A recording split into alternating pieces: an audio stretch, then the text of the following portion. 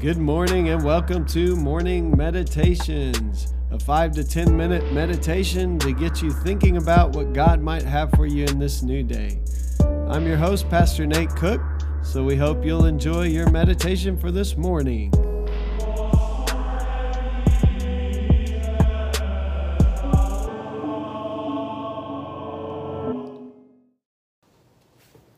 Hey, this is Pastor Nate, and this is your morning meditation. It is Friday, December the 8th, 2023.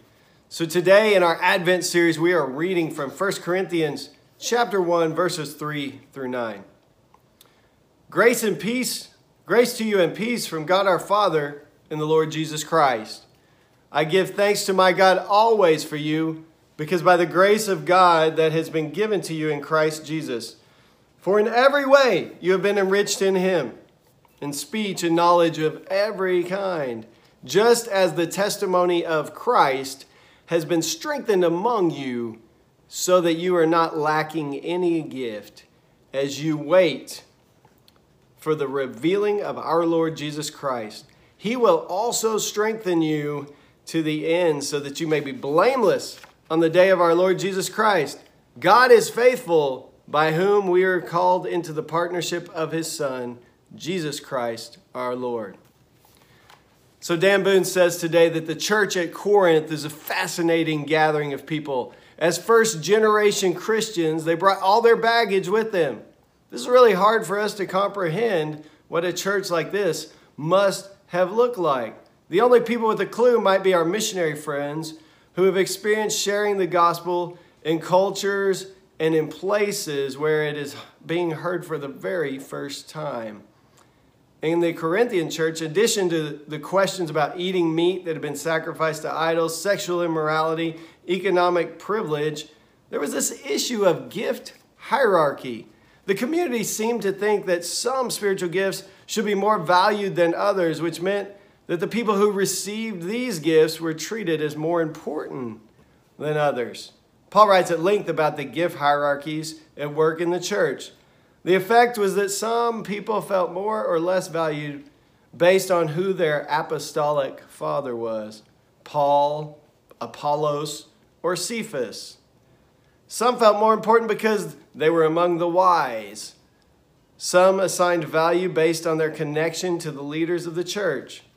This issue of gift hierarchy reaches a pinnacle in chapter 12 as Paul addresses the differing gifts the Spirit has given to people. He's trying to say that all the gifts are valued and necessary, and that there is no pecking order. He explains how the body is knit together with each part having intrinsic value to the whole. No part of the body can say it is more or less value. In an interesting way, the opening prayer of 1 Corinthians dismantles the idea of a holy pyramid in the church.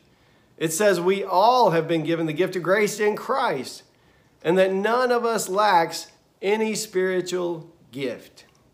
It is important that we know this, even as we wait for the coming of our Lord Jesus Christ. As we wait, we will be emboldened so that we will be found blameless on the day of our Lord Jesus Christ. In other words, the return of Jesus will reveal that we all belong. We all are gifted. We all matter to God. So maybe we can live like that now. Yeah, this is definitely still a thing. In the Corinthian church, this kind of hierarchy, I think many times people tend to put a hierarchy in the church. Although in my experience, it's been more of people in my churches that have felt like maybe they don't have a gift. Maybe they don't have something to contribute, or they can't specifically kind of name that gift. They have trouble finding, like, where is my place in the body of Christ? But I do know that there are still these kind of thoughts that certain people may, because of their gifts, may be at a higher level of spirituality or whatever. And one of the things that we do at my church that I love that helps to dismantle this is every week we receive communion.